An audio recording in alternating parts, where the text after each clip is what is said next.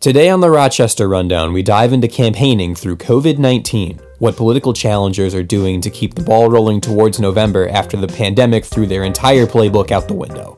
We hear from local candidates and campaign managers in races from City Council to Capitol Hill. Their stories and plans, plus news of the week coming soon. But first, allow us to reintroduce ourselves.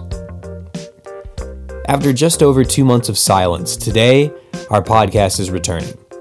This will be a shortened version of the show, still without the event segment, but including news briefs and one larger story, although the features will be shorter than they were before.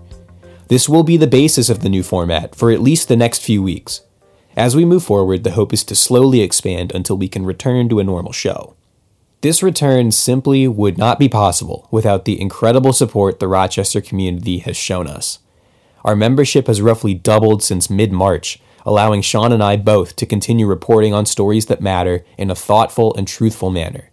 You've made our immediate future much more certain when so much else is incredibly uncertain. Rochester, you stepped up to bat for us, for local journalism, and for that, we are deeply grateful. So, you ready to get back into it? It's finally time. I'm Isaac James. It's Friday, May 15th, 2020, and let's get to the news. If you were asked what the main news story of 2020 would be back on January 1st, the major consensus was, without a doubt, the upcoming elections, presidential and down-ballot races alike. But then, this happened. Tonight, over 1 million confirmed cases in America. The pandemic has now killed more Americans than the Vietnam War. More than 1 in 5 working Americans filed for unemployment in the last 2 months. An uncertain future. Reopenings continue despite an expected spike in infections as the president oscillates on dissolving the White House coronavirus task force. But as public attention shifts away from the campaign season, political candidates still have to press forward and introduce themselves to their potential constituents. That's an easier job for incumbents who are now at the center of decision-making on how to combat COVID. Their challengers, though, face an uphill battle, and especially right now, lots of the typical methods of outreach and campaigning are an impossible task while social distancing. So as thousands of campaigns try to flip a seat or fill an empty one this November, how will they adapt through the summer, and what have they already had to do? We talked to 4 local examples at 3 different levels of government to see what they're thinking and preparing for. So let's start local and branch out nationally. This week, local software programmer Mike Bransford became the first person to announce a challenge to any incumbent Rochester City Council member. In Bransford's case, he's looking to win the Ward 2 seat and upset 12-year incumbent Michael Wojcik in the process. Bransford told us he'll be going door to door if it's safe, but also noted the possibility of residents not wanting to talk and the desire to not feel like an intrusion. In these local races, where it's less about party and more about personal connection, Bransford started his campaign with a call to the city to give him a call. I'm willing to do, anybody and everybody in Ward 2 or anywhere across the city if they want to do a Zoom or a Bluetooth or a phone call. Hopefully I can create enough interest in my campaign that people will want to reach out to me and talk to me, but, we'll figure it out. At the state level, Dwayne Sauk's imminent retirement in House District 25B leaves a seat up for grabs. Last week, the DFL party endorsed former nurse Liz Bolden as their choice to succeed Sauk. She says her campaign has relied on technology in the past few weeks, putting a greater emphasis on social networks and frequently using video chat tools like Zoom, which we used for this interview. Bolden says the pandemic has affected the way her campaign operates on an external level, but hasn't changed the fundamental pieces. That we are not door knocking and we are not getting within 6 feet of people, and it looks very different. But the goal to make connections with people, that's not different. That's the same. So we're still trying to do the same thing, is to connect with people. And I am talking to folks and hearing what matters to people.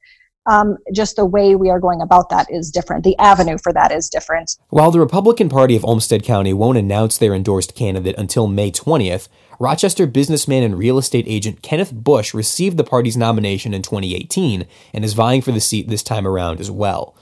While Bush told me he's relying on his Facebook pages and virtual town halls in the interim, he's primarily relied on face-to-face interaction to drum up support in the past. And regardless of a stay-at-home order, there will be less people to meet out there. I'm the type of guy that's a door knocker, a campaigner, out meeting the public. And so I feel that it may take an effect on my campaign because of my campaign style. While the fight for the vacant state house seat takes shape, a razor-thin margin from 2018 will get a do-over in November.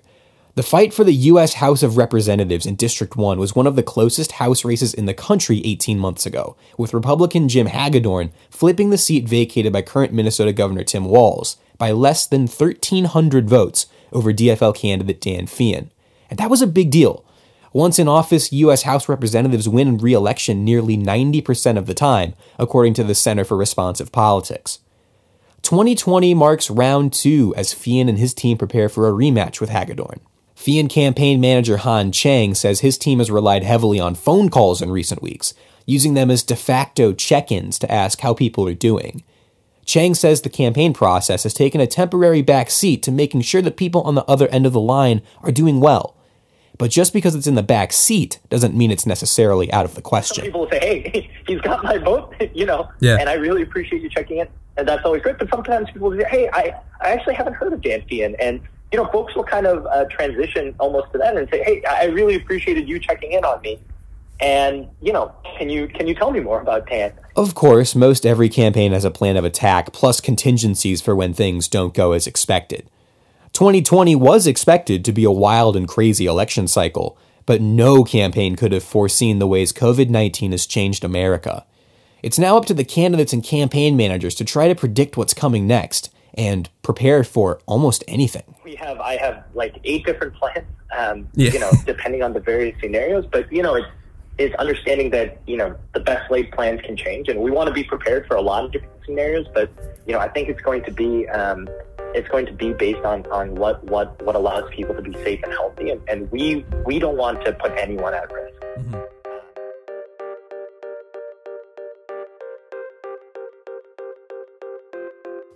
Now on to some news briefs from the week that was.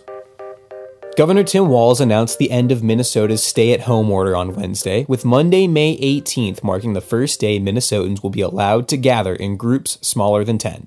Most retail businesses will be allowed to reopen Monday as well, with the exception of close contact stores like restaurants, bars, salons, theaters, and gyms. The openings come with restrictions. Businesses must have a safety plan in place and will not be allowed to exceed 50% customer capacity. The governor did extend the state's peacetime emergency through June 12th, allowing Walz the power to reissue orders if he deems it necessary. On the testing front, a Rochester-based biotech firm announced the development of a new antibody test that their CEO says could become the gold standard to determine if a person has COVID-19 protective immunity. Vyriad, which has made news in the past for making breakthroughs in cancer treatments, says it has created a test capable of identifying the specific antibodies that neutralize the virus that causes COVID-19.